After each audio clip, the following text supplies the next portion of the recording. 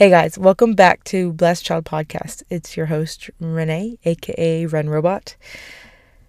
Oh, yeah, that's how this week feels, right? A lot has been going on. A lot.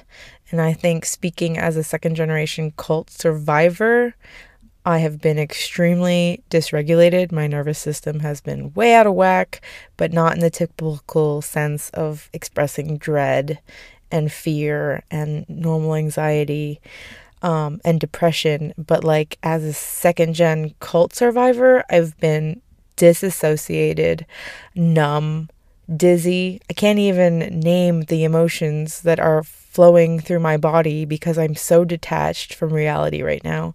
I have reverted back to my coping skills and that I've grown up with, and it's awful. But I do now have the language to identify what is happening, and so I'm going to share with you what I've, reflected with myself, and maybe, possibly, you can relate.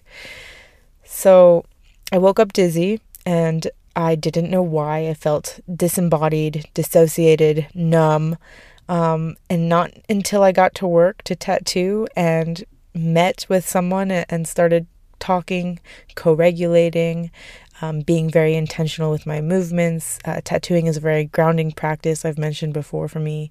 And so I get back into my body and I can actually address and feel all these numb, distant emotions. And so as I was tattooing, I noticed, okay, there's anxiety. Okay, so that dizziness and that dissociation that I was experiencing, okay, that was actually anxiety. And it was flowing through my entire body. And of course, there's talk of war. There is war. There is violence. Whenever there's stress like this on a global scale, there's going to be dysregulation. That's just the natural chain of events. That's human. So all of us are probably experiencing some sort of reaction to this global stress. And I want to tell you it's totally normal. If you're a multi-generational cult survivor, or if you're just, you're just trying to make it, it's okay to have dysregulation. So what I'm going to do is encourage you to find ways to regulate your emotions, be it through connection, through journaling, through meditating, through a physical exercise or a physical activity, whatever you have to do to regulate those emotions. Just know that you're not alone and that we can do this together. The other thing I want to remember and reiterate is something Marina said earlier in these episodes, is that you have to celebrate the little things. When you're experiencing severe depression and anxiety, you have to celebrate the little things. And we do have a very big thing to celebrate here on this podcast. So I'll give you a little bit of good news. The good news is that this podcast and our stories have been heard by the editors and sponsors of International Cultic Studies Association, which is a very large organization that provides resources for cult survivors and families. It's a very good educational resource, and we've been put on their webpage as a resource for the Unification Church. So that is a huge celebration. Let's celebrate that our voice is getting out there, and we're going to be able to make some real change and help a lot of people. That's something to celebrate. In the midst of all of this chaos, there is something to celebrate. And let's get back to the podcast. We're going to do the second part of Elizabeth Community with Misak and Hakcha. If you haven't heard Hakcha's story, we were covering purity culture in the Unification Church and dating and relating to ourselves and how we distinguish between healthy and unhealthy relationships and coping strategies and how we do all that post-cult. But we got onto a very serious topic, and I think that this platform is just what Hakcha deserves, because Hakcha's unique story is one of shunning, excommunication, child abuse, child neglect, child labor trafficking, exploitation. If you want to catch up, pause, rewind, go listen to the last episode. But her story, she was a youth pastor from the time she was 16 years old. She was given kids from the age of 3 years old to 16. She was given kids on the weekend from 6 5, 6 p.m. till midnight. Sometimes parents wouldn't even pick up these children, and she was left to fend for herself and everyone else. And then some nasty rumors started spreading about her because she wanted to take more charge in leadership. And instead of leaders actually coming up to Haksha to discuss their concerns or their opinions, instead of doing the healthy thing and the good leadership thing where you actually have direct communication, they spread nasty rumors about her until she was literally excommunicated and shunned from the entire community. So this story infuriates me because it is Haksha's unique story, but I swear to God, I've heard this story so many times before. It is not an isolated incident. If you are in the Unification Church, then chances are you could bet money that anywhere there's a youth group, there's been exploitation, there's been labor trafficking, there's been child abuse, child neglect, and some toxic hierarchy and power dynamics. So I am very, very honored to have Haksha's story on this podcast and this platform. Let's get started on the episode. We're going to talk more about relationships, how we relate to ourselves, and how we distinguish between healthy and unhealthy. Thanks for sticking around.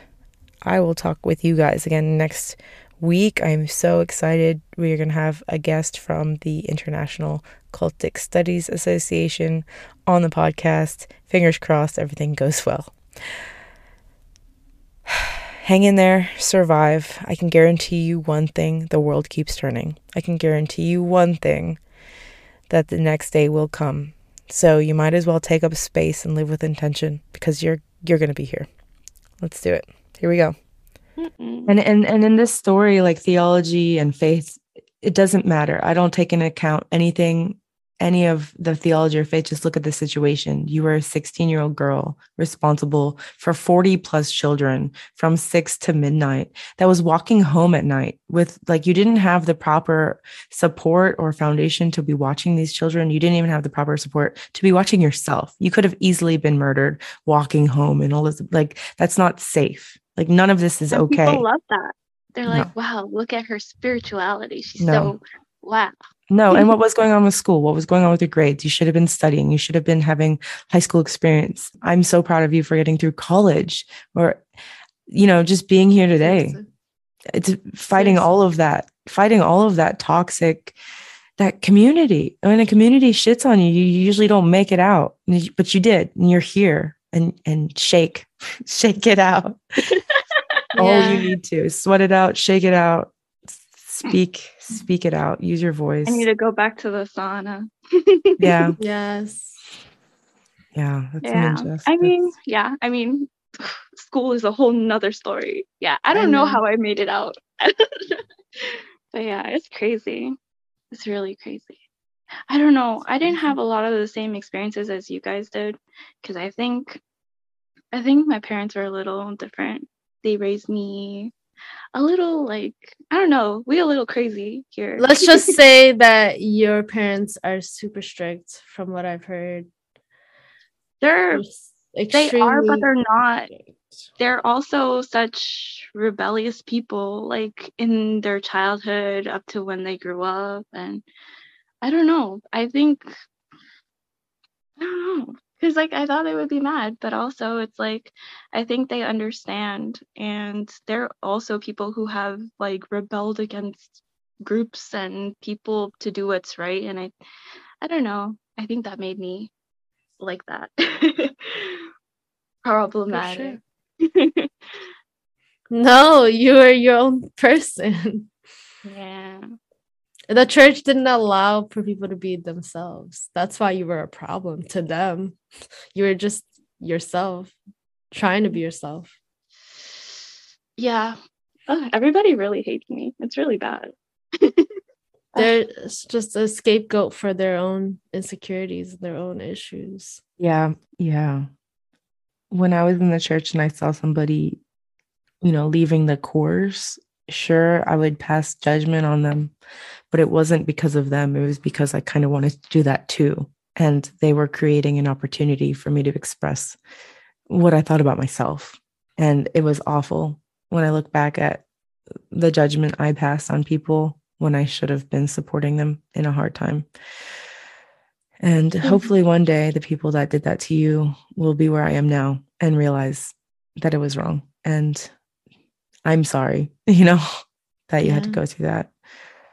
It's okay. I know they're not like, it's not their fault. Like, I don't blame them. I think we've all been in their shoes. So it's the cycle. It's what you have to go through. That's what it means to leave. And that's why people don't want to leave. Or if they do it in silence, Mm-hmm. There's so much you're risking. There's so much fear. And that feeling of like you're going to be alone and you're literally going to lose all the support you ever had. That's a scary thing to just choose to do. Sure. Yeah. Yeah. I mean, some people are like supportive-ish, but like, it is true. That is the risk. I think we have to be honest that's the reality, that you do risk everything. But sometimes you have to. Like, it's like, why would you do that to yourself? Why would you risk it all? Why would you put yourself through that? It's like, because this is that bad. That toxic. It feels like everything is a lie. So much so that I would risk everything to leave, Yeah, exactly. You said it I'm so just well. done with all of that nonsense. I'm done with the people pretending to care and join GPA and like, hey girl, how have you been? I've been praying about you and all those nonsense messages. I was over it. Yeah. So condescending. Just be there. Just be real. I think your real friends will True. show themselves, even if it's just one or two. It's better than not a fake, but a weak foundation of a community. I feel like if you've seen Encanto, it's like the house is breaking. The house is breaking. The foundation is bad. The foundation is trauma, and everybody's trying to be something that they're not. And people are getting into marriages that they don't actually want to be into. And people are acting strong when they actually just want to cry. And nobody can be themselves. But, for you, the house already fell. The house already broke, and you're building a new foundation. A long time ago. Yeah. That's why I was like, why not? Why not? It's fine. There's no house anyway. Yeah. But yeah, I do have like one standing person left, BC. So you know who you are. They better. Ride or die. Love that. And sometimes that's all you need. That's all you need. I had, yeah. Ooh, this episode I'm sorry. I feel like we went on such a tangent to like something not on the list. Sorry. No, it's okay. No, it's how you relate to yourself and like your first important relationships. I think it's very connected to how we perceive relationships now. Like, what was your first big betrayal? That's a lot of grief to process, and then to try to like show up into a relationship. And yeah, we can say like we haven't dated a lot when we were young, but we had a lot of relationships and a lot of expectations on like how relationships should be, like contingent on all these roles that we had to fit into. So of course we're going to carry that into how we interact now. Yeah, you have a lot of betrayal, I would say, from that story. Surrounding relationships, there's a lot of trust issues that stem from that kind of community. There's a lot of like betrayal trauma. And I know from chakras, side note of that loss and grief and love trauma is carried in the chest. And if you find yourself, having chest pain or anxiety, and that could be related to that, you might carry it there. So there's some work to do to help release that energy. I had a psychic tell me something like that, and I was just like, what do you mean? And I didn't understand. And she's just like, there's like a blockage, and it comes from like this and this and this. And she was kind of like telling me things that happened in my life, like very specific.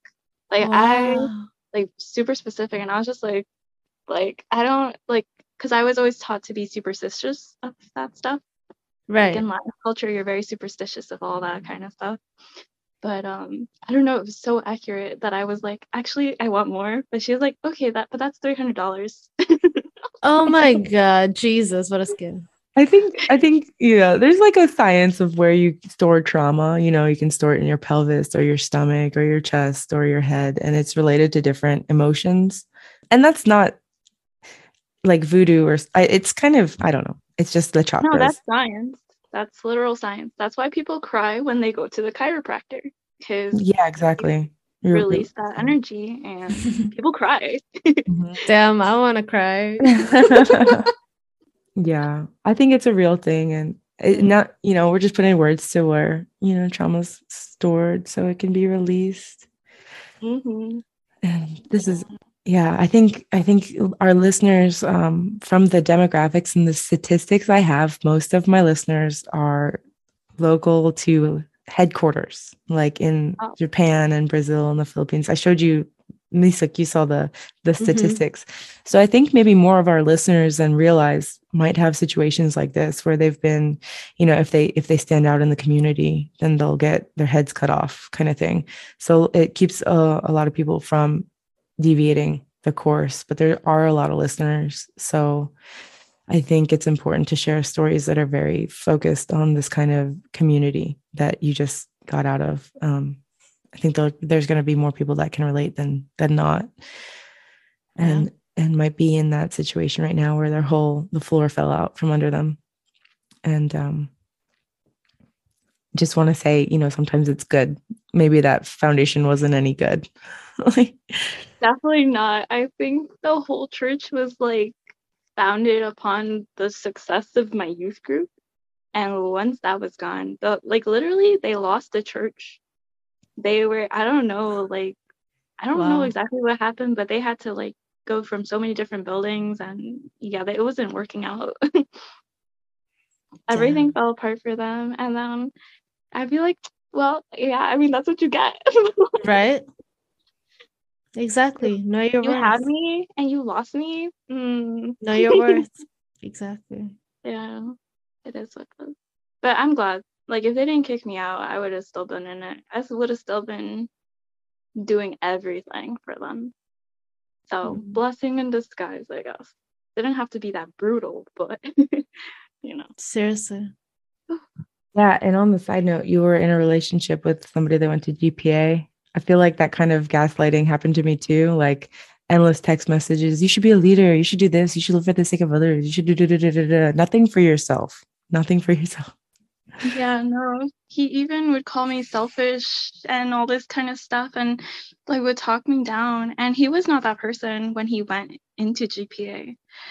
His family didn't even go to church for most of their life. And then suddenly he knew more than about DP than me. I was like, no, you don't. No, you don't. Because first of all, I know the DP back and forth. I've been Right. studying it since I was like a child.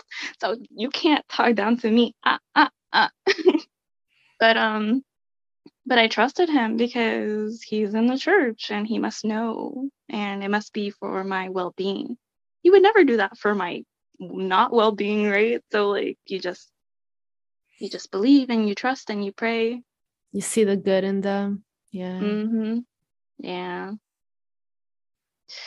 And then I decided like enough was enough because he made so many rules. Like I couldn't call him terms of endearment anymore. I could only call him on like a certain time or a certain day, and it would, I don't know, just so many rules that he put more and more and more that I was just like, okay, I can't anymore. And then he was just like looking at me all confused, like, and then he called me later and he was like, oh, I'm sorry. I thought you knew. I broke up with you like a year ago. And I'm like, That no is way. so manipulative. Jesus.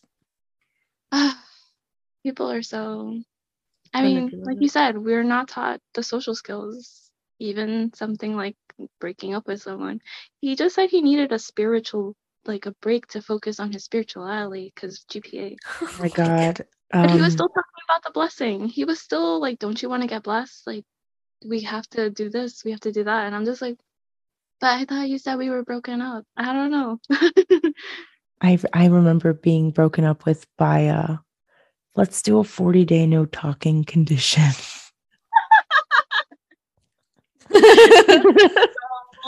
We never talked again. I was like, you. Boys in the church are so stupid. Seriously. Oh my God, my ex. You can't even say broken up though, because you weren't ever actually dating. It was like you were like, there was a matching prospect. Another person broke up with me, like, I'm gonna go off to my missionary program, and then like never talked again. I don't know. It happens. It kind of happened to me too. It's okay. Like, it's okay. Those relationships weren't meant to be anything, just a learning experience. So that's okay. They were kids too, and the stakes were so high. Like marriage, come on now, you're like 17, 18. Like, you have nothing going on for you right now. No, like no life prospects right now. Even that that theology is like such garbage. Like, we need to unsubscribe from the true love and the like marriage with somebody you just met kind of thing. That's so bad. So I'm glad those didn't work out for me. Yeah, but then they'll just argue and say that, oh, but that's not how it really is. There's a whole process. But as if I know the process. I have read the books. I have read the things, and nobody follows it. Nobody follows it. I'm just like, you can't tell me that you followed the process. I'm pretty sure that nobody follows the process exactly anymore. It's just, it's bullshit. That is convenient for them. The process is broken, yeah. But the real process, let's talk about that. Seriously. Yeah, I don't think you should marry anybody that you just met. And feel that pressure. Yeah. 7 months is not enough either anyway, because that's what they'll say. No, but we have time. We have 7 months minimum you're supposed to have. And it's like 7 months to someone you did not know before, who does not know themselves. Yes. You can't. Not gonna work. Wait, is that the new protocol? 7 months instead of 3 days? Mm-hmm. Okay, so they're trying. But people don't follow that, and even when you want to break a matching, you're supposed to wait a year and do like, but nobody does that. Nobody does that. So it's like, it's all lies. People are liars. And what stresses me? I don't know if you guys ever went through the process. Did you? I mean, yeah. For a second, but like, but then my mom showed me a picture of a guy from China, and I was like, really, Mom? You want me to go to China? Like, I was 18. I was like, that was such a smack. Like, I feel like the process starts so young. It's like you do the Ilshim. I mean, first you learn the DP, and then you do the Ilshim, and then you do your fasting, and then you do your 7-day fast and the blessing workshop, level 1, level 2, like, and then your missionary work, and you fill out the forms. Like, is that the process you're speaking of, or is this a new process? Some of it's the same, but I mean, the part that I'm like really like thinking about right now is the interview. I don't know if you guys had to do the interview. Yeah, that was like black. Kind of divulge all your secrets, all your trauma, your past, and whoever does it, they hold on to that paper until you're blessed. And I've just been realizing this lady has literal blackmail just in her drawers, just in her house, and she could just use it whenever she wants, and that's scary. And I'm just like, I'm never getting blessed, so she's gonna have that paper forever. Yeah, it's filed with headquarters. Actually, my confession is still with Family Federation for World Peace headquarters. They keep that. And you know what? It's whatever. It's garbage. Like, I don't know what kind of pervert like reads that stuff for erotica fiction or something, but it's messed up. It's really, really messed up that they have it. It's pedophilic because, some of us are 16, 17 when we do those confessions. And then, and it's blackmail, it's extortion. It's, it's an awful practice. And that nobody has a right to your sexual history. Even your therapist doesn't ask for that. They're not qualified. They're not qualified for that kind of stuff. They're not qualified. No, nobody's qualified for that. And what are you supposed to feel like emotionally after you divulge that kind of information and then get no support, no recommendations, nothing? No, like, I don't think it's right. I think it's so wrong. It's so wrong. There's no boundaries, no privacy. They can judge you on it. Parents can get access to it and then read it and judge you on it based on what you said. And I mean, be like, no, she's not good enough for me. And some people lie on it, but some people don't. So it sounds like forced access to all your vulnerability. Yeah. And when you have access to somebody's vulnerabilities, you can make them do whatever you want. And they did, after you do the confession, then you go fundraise and be labor trafficked for 1 to 3 years, or missionary work at CARP. It's just psychologically, it's a really big step in the cultic control, psychologically, like speaking. Yeah, I think people don't talk about how traumatic that is for people, that every time you want to go into the process with someone, you have to divulge everything horrible and secretive, anything that could be perceived as a flaw. That's what you first, like, hey, I'm mentally unstable and I have all this trauma. Do you want to marry me? And I feel so bad because I know there's so many people in the process, and older people who have been trying for so many years and have gone through so much heartbreak. And it's just like, I feel for them. I feel so bad, that they're stuck and that they feel like they just have no other choice but to keep going, to keep reliving their past over and over and over. I feel so bad. Without it being received too, because like sexual assault is just called, fallen nature. So it's not even, you can tell somebody you were assaulted, but all they'll hear is, well, you're kind of sexually impure, so I'm going to judge you on that, instead of, oh my God, we need to get you're a victim. Yes, we need to get you to feel safe in your body again. I don't know how many people I told, and so I even framed it as, I'm dirty, it's my fault, I'm broken, and there's no coming back from this, because that's what society told me through all these processes, through all this psychological manipulation of confession. And then the review process, is so daunting and so miserable and toxic that you start framing yourself that way, that you'll never come back from that, or you're spiritually tainted. And it's not, those people aren't licensed to take care of any of this stuff. So we got to reframe it, for anybody listening that's gone through the process, and you've, let people in and they haven't seen you for what pain you've been through, or they've judged you and made it worse, or solidified this view of yourself. It needs to be undone. If you've got, Misako.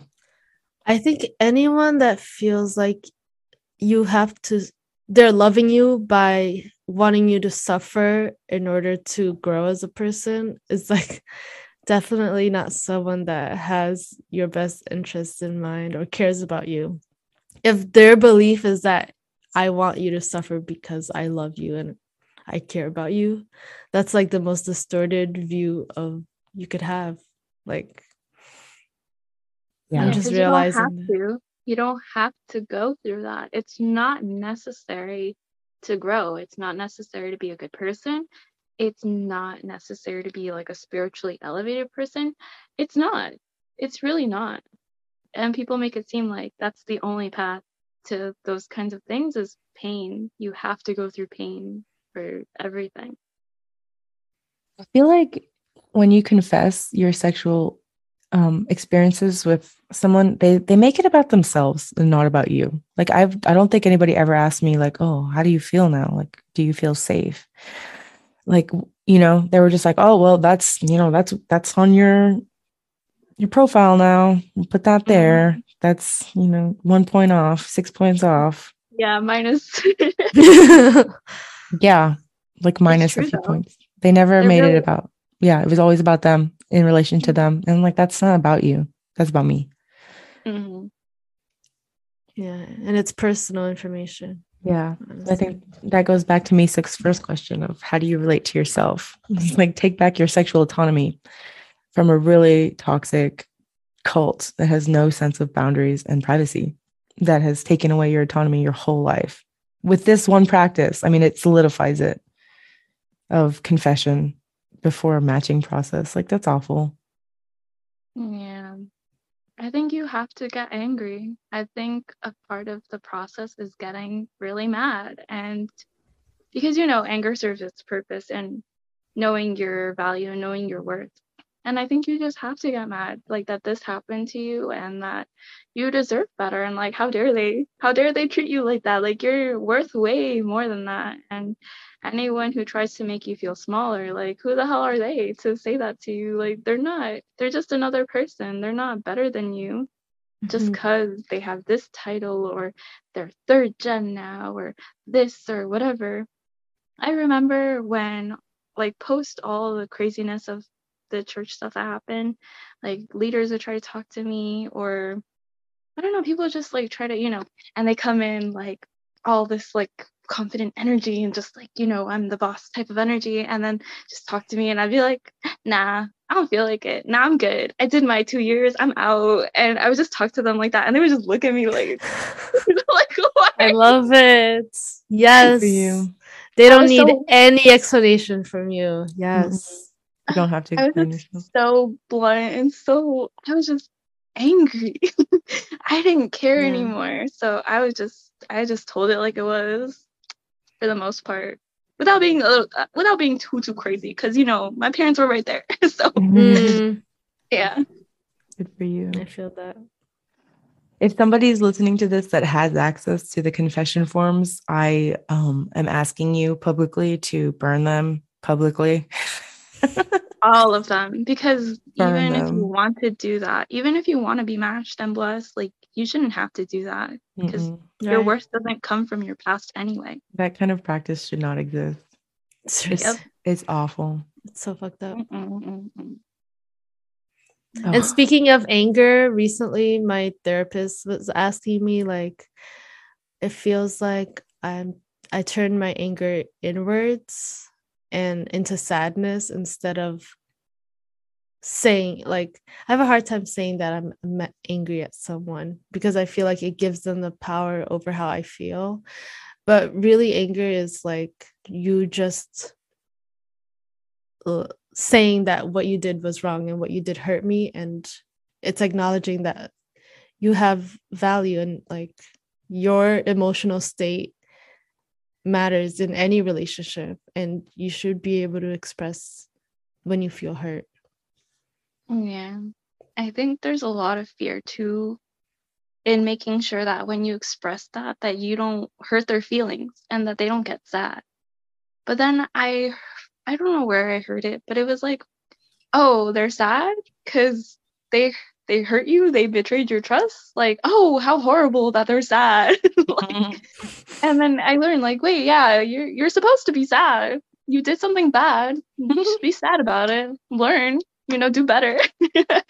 I love that. It's not bad. Every emotion serves purpose. And if someone's sad, I mean, they're sad and they gotta work that out. And you're not being cruel. You're just being honest about how you're feeling and what they did that hurt you.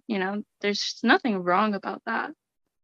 It's just all this, like, back to what you were saying earlier about lack of accountability. Like, you're not taught how to do that. And so you try to do it for other people, but you can't. So wanna, like, listening to this, like, you can be angry when you're wronged. I think you can also be angry when you're wrong.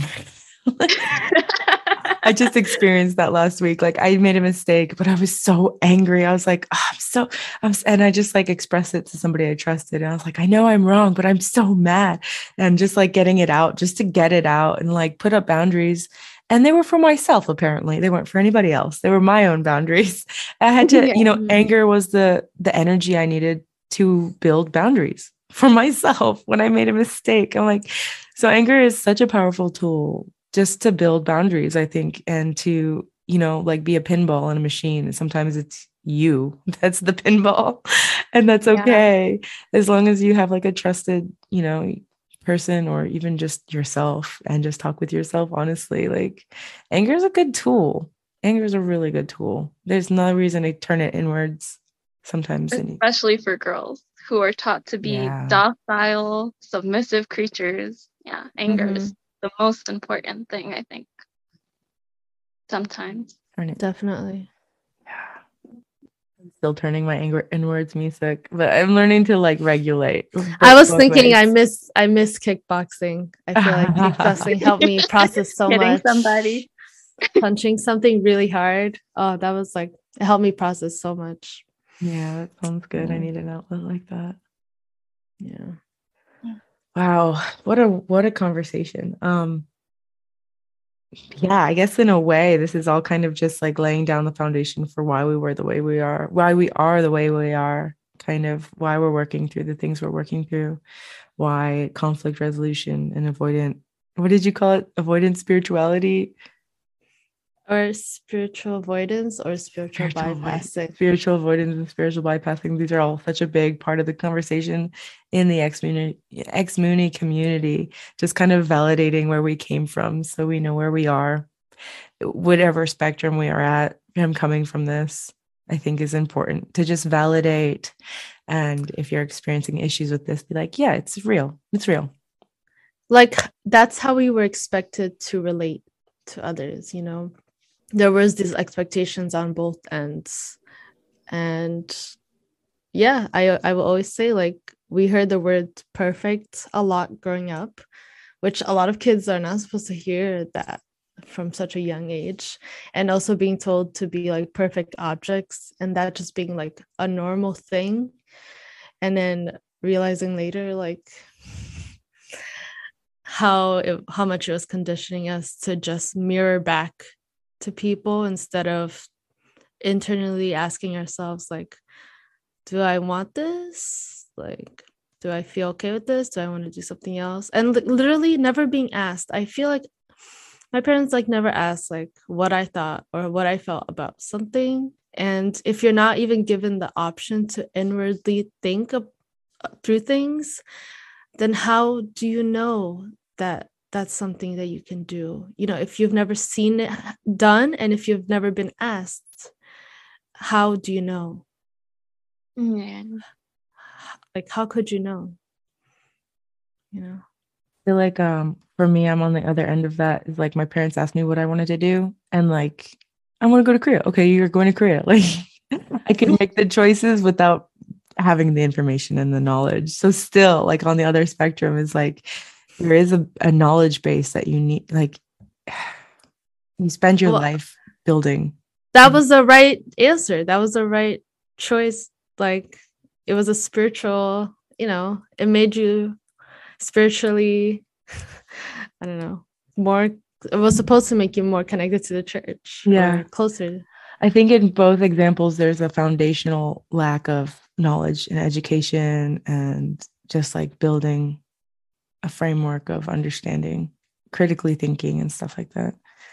Mm-hmm. Oh yeah, I mean, once I found out what happens in Champyeong, I was like, I'm never going. I don't care if I want to reach spiritual enlightenment. I'm not going because I don't want to get naked with people. Oh. And after the first time, you feel so comfortable sharing with people. It's not a big deal. I was not ready for that. No.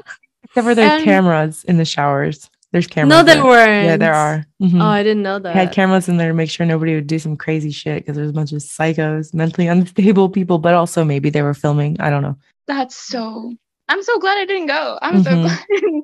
And plus, when I heard about Ansu and all that, I was like, I'm not just going to get beat and to shower naked. And no. I can't climb a mountain. I have asthma. Girl, I hear you. That was good thinking. Look at you.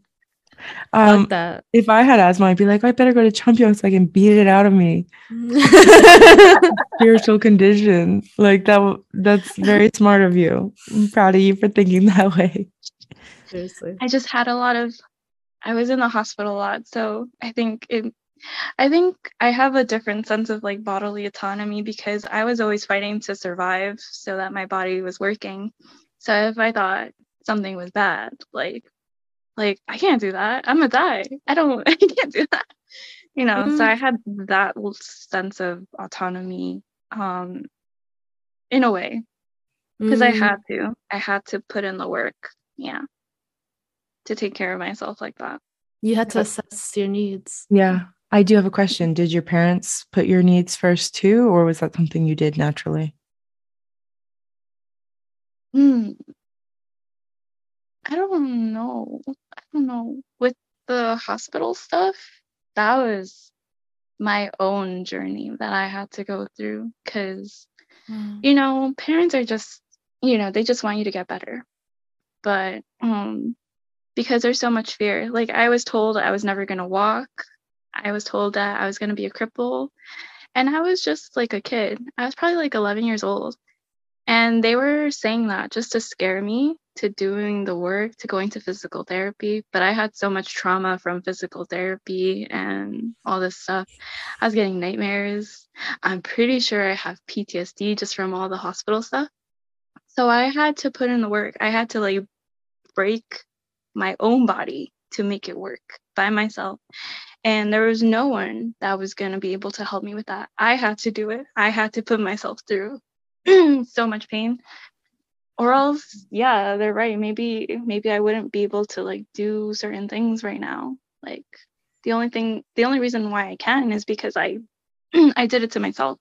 So, yeah. But to be working with that much fear too, instead of like any shred of like reassurance.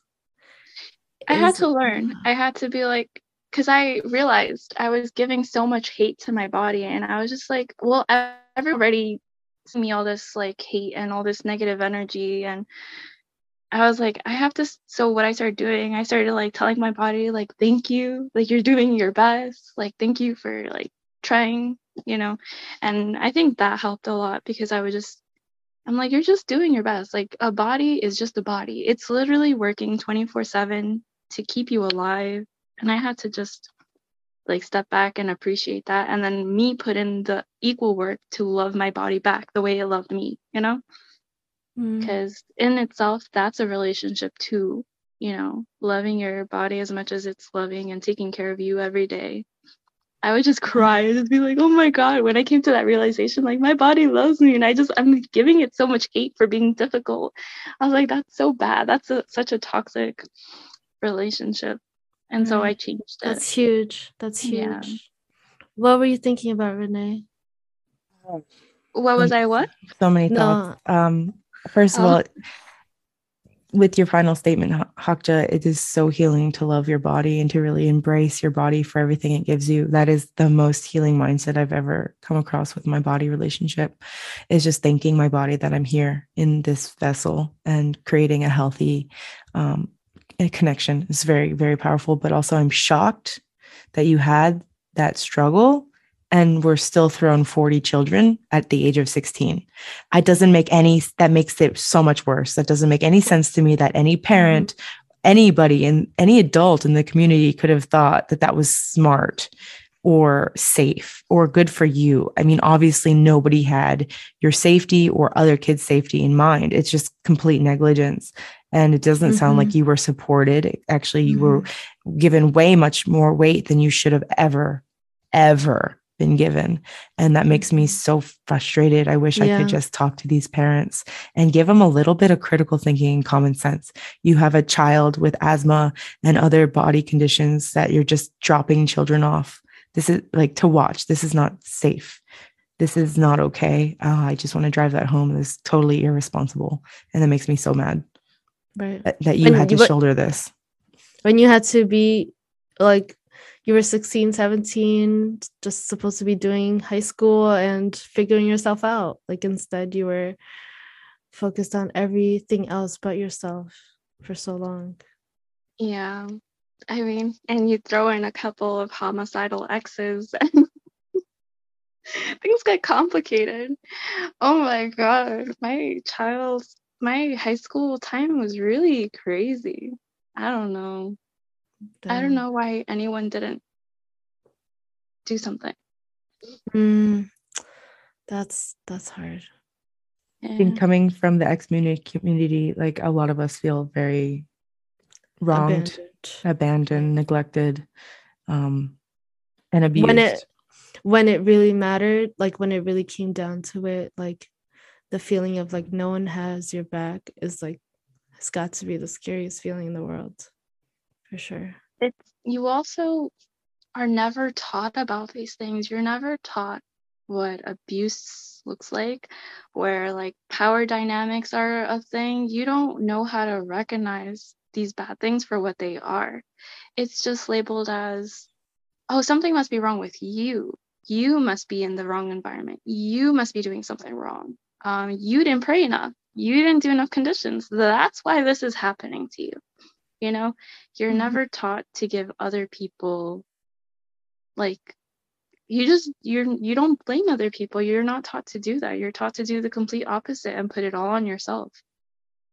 So even if you are in danger and you are alone, I will take full responsibility that, yeah, maybe I didn't ask for help the way I needed to, but I didn't know also. Like, Right. how do you know if you're never taught any of that? You're just put at a complete disadvantage and you have no way to advocate for yourself. You just made me realize that like being negative was seen as like you being selfish, or there being something wrong with you.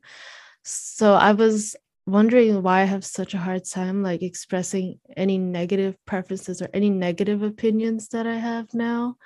And I'm realizing now that it's, if we said anything negative, it was dismissed and it was like your problem now, even though you were voicing something that was hurting you. You're like, no, you're being negative, so now it's your problem and your fault, and you have to pray about it, and you have to do conditions with it, and you have to fix it.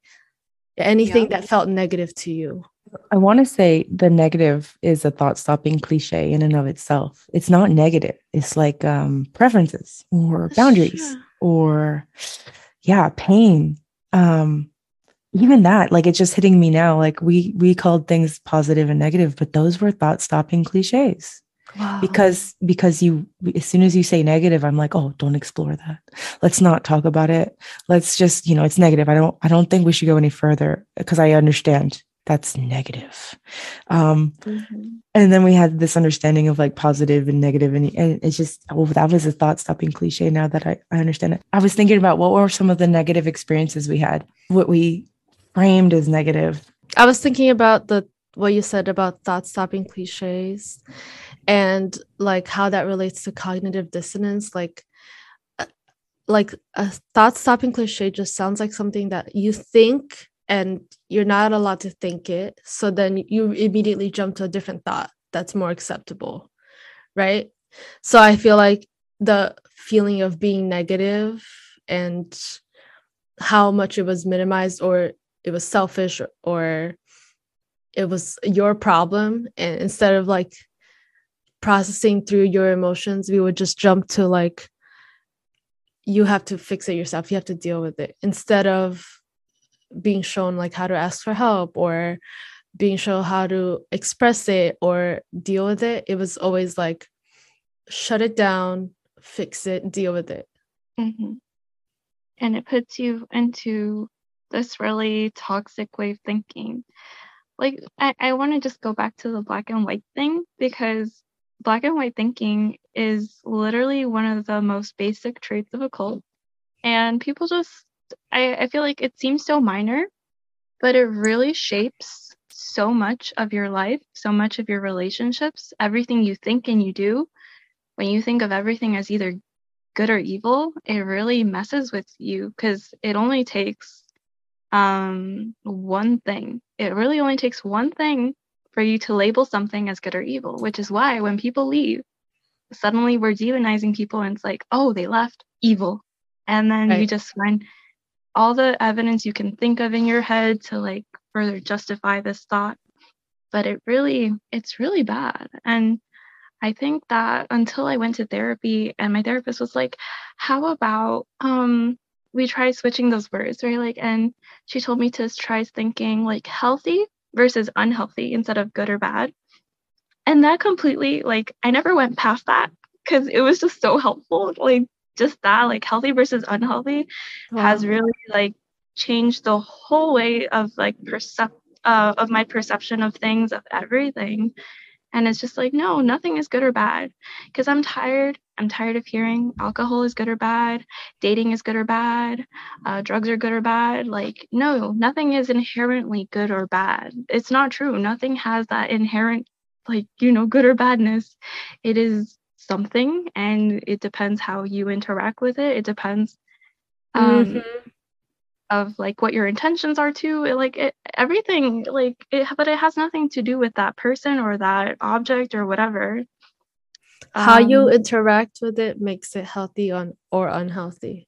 Exactly. That's it. Like, people want to say that right, like, oh, she left the church, or she's dating, so she's bad. But and that was like a really hard thing, right? Like, in therapy, like trying to explain to my therapist like that I saw dating as bad, and she got mad at me.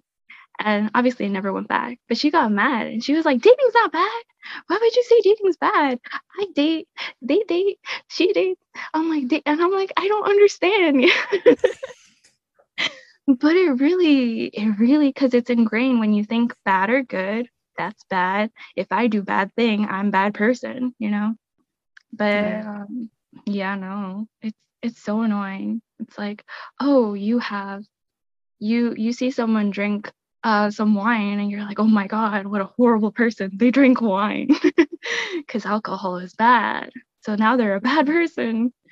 It's such a messed up way of thinking and seeing the world, and it's just a really, I don't want to say negative, it's just a really hurtful, and really like if you go through your life thinking that way, you're really not going to live your best life.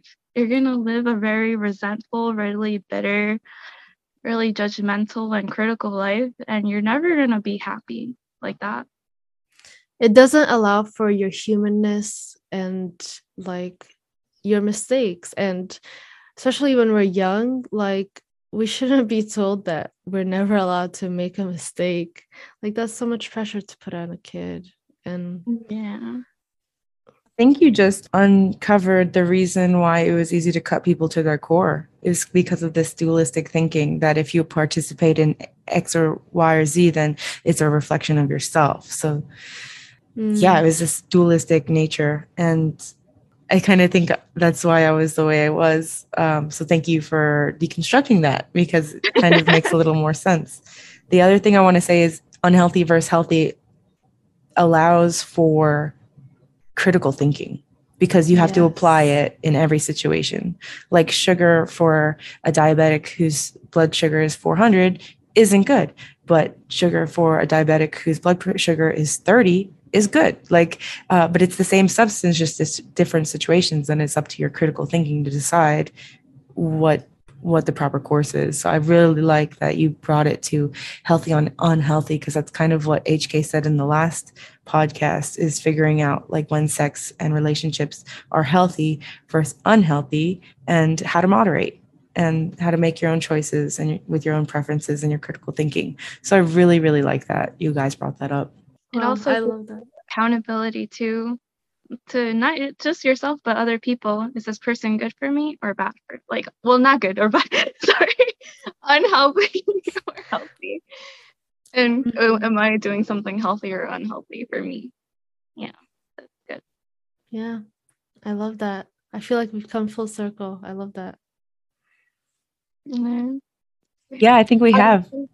Mm-hmm. Like, for people that are like looking for relationship and dating advice, this is not the episode. But for like Moonies and ex-Moonies who are looking to understand why they are the way they are, this is a great episode. Well, it's not about relationships, romantic relationships, but it's about how we relate and how we were taught to relate, and how I think thinking unhealthy versus healthy is a great way to try to understand how we relate now. So I think it really came full circle in terms of how we relate. Yeah.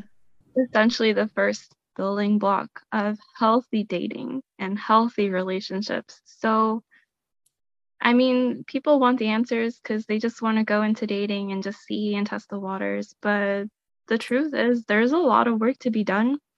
There is a lot to deconstruct. There is a lot to unlearn and learn new things. And sometimes you just got to face the facts. You have to do the work first, or you're going to end up hurting people. And that's just the truth, and you got to take that responsibility upon yourself to do the work first sometimes. Yeah, it's not going to happen like a fairy tale. It's not going to happen if you just pray for it. It is work. And we can't spiritually bypass the work. No. Yeah, There's spiritually avoid the work. I think no matter what choices you make, you're always going to risk hurting somebody. And what really matters is that you have the tools to not hurt their core, and that you have the tools to talk through difficult conflicts and to resolve. I think that's really important because, like, in a marriage now, even as a parent especially, like, I hurt my kids by accident, but I have the tools needed to speak with them about how we can fix it, to create a safe place for conflict and resolution and growth. I think is really, really important. We weren't given that structure of conflict resolution. And I think if you can walk away with anything, it's just that we were raised to be spiritually avoidant, relationship avoidant, and that's something that you can work on and grow, and try not to attack somebody to their core, and to create a safe place in a relationship is really important.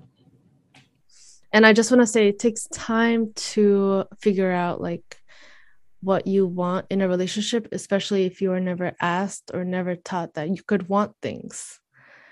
I feel like that really takes so much time in any relationship that you form afterwards. Like just the other day, like my boyfriend and I got into an argument, and I realized that I was telling him, "You're not listening," instead of saying, I'm not sure what I want to say, and I need time to think about everything that I want to say. But I felt like I had to have an answer, and I had to say something right there. And he was like, "I am listening to you." And it basically got lost in translation. And like part of me just kept saying, "You're not listening, instead of saying what I meant to say, which is I need to think about what I want first before I answer that question. Mm-hmm. That's so true. Especially like, I feel like being raised with another language and having, like, Japanese was my first language. I don't remember any of it, but I feel like there's a lot of clicks that are delayed with my opinions being formed, also with my speech, also, being raised in the cult. So it's really important to ask yourself for time. You don't have to have an answer right away. You might feel frustrated and not know why for days, but you can communicate, "Hey, I'm feeling frustrated. I don't know why, but I'm going to need some time."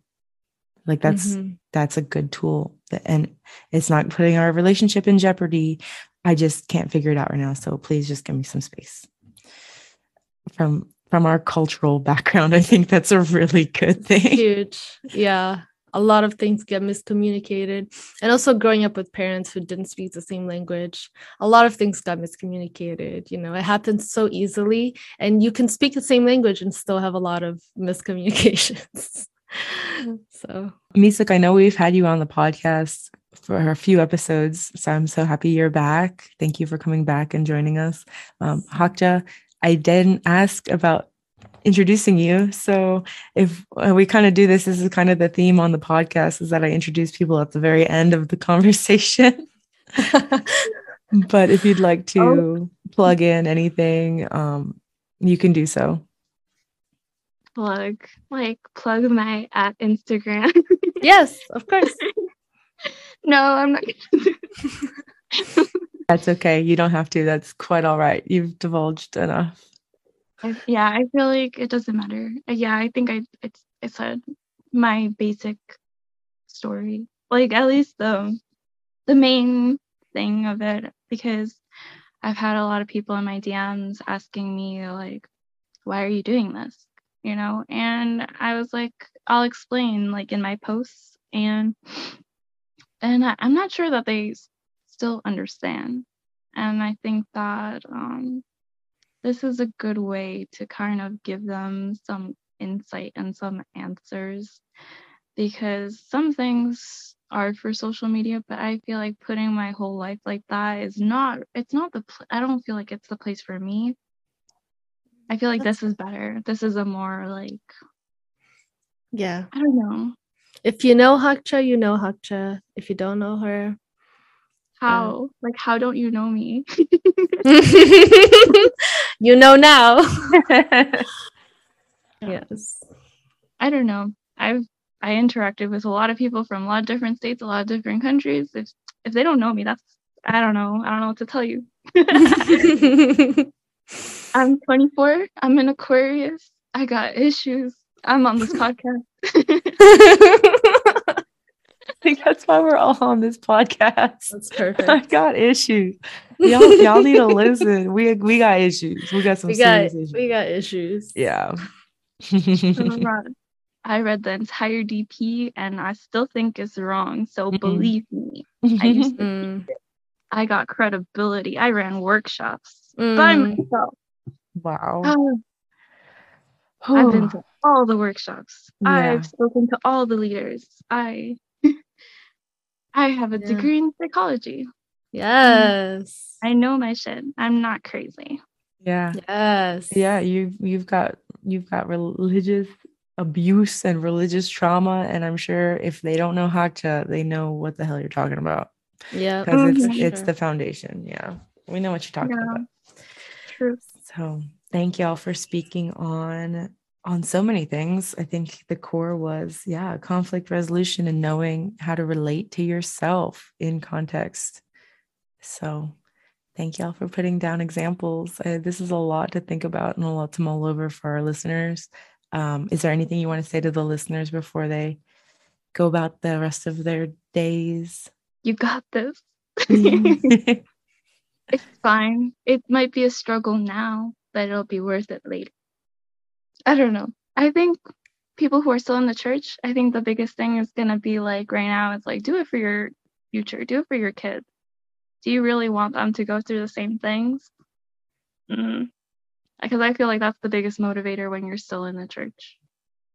Make sure you make a better future for them. There's been a lot of people that have told me that they were, they did the whole course and then they had children in the church, and that's when they realized they can't do this to their kids.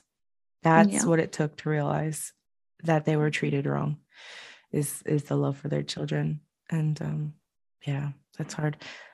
A common theme that I'm hearing from all these interviews and panels is that it takes time. It takes time.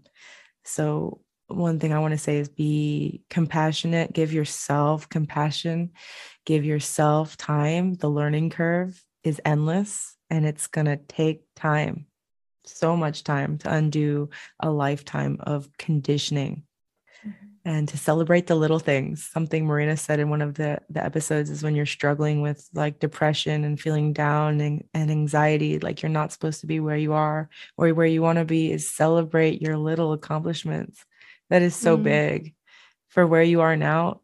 Hakcha, the fact that you're even walking, that's a huge, celebrate the little accomplishments. Yeah, seriously. To get you through. You have to remind yourself of how far you've come, because people won't, and I just want to say, like, I hope the people listening, like, if you have support, like, lean on your supports. It's so hard to feel like you have to do things alone.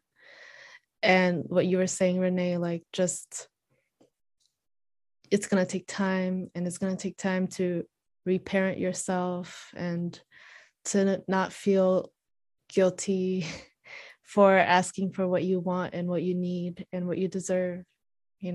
There's nothing wrong with asking for love.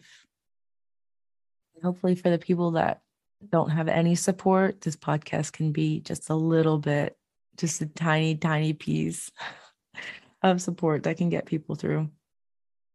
So, absolutely. Yeah. Thank you guys for being so vulnerable and for sharing your stories, and we'll continue to celebrate our accomplishments and our diversity. For sure. Yeah. Thanks, Renee, for having me on. I appreciate you. Thank you, Renee. Yeah, of course. Okay, we're going to stop recording. And there you have it, folks. The second part of Elizabeth Community. Let these stories be heard. Let these stories empower you. You are not alone. You are not crazy. These things happened. We have been gaslit to believe that this is how it is. It doesn't have to be this way. And with these stories, we can unravel the way it is and make it the way we want it. So let these stories give you your voice. Let these stories give you language. Let these stories give you a little more sense of yourself, because that's all we're looking for. If you would like to be a guest on this podcast, please contact me at RenRobotArt. I would be interested in talking with you. We're going to change the world, one story at a time. Like always, take care of yourselves, take care of your mental, and I will talk with you again soon.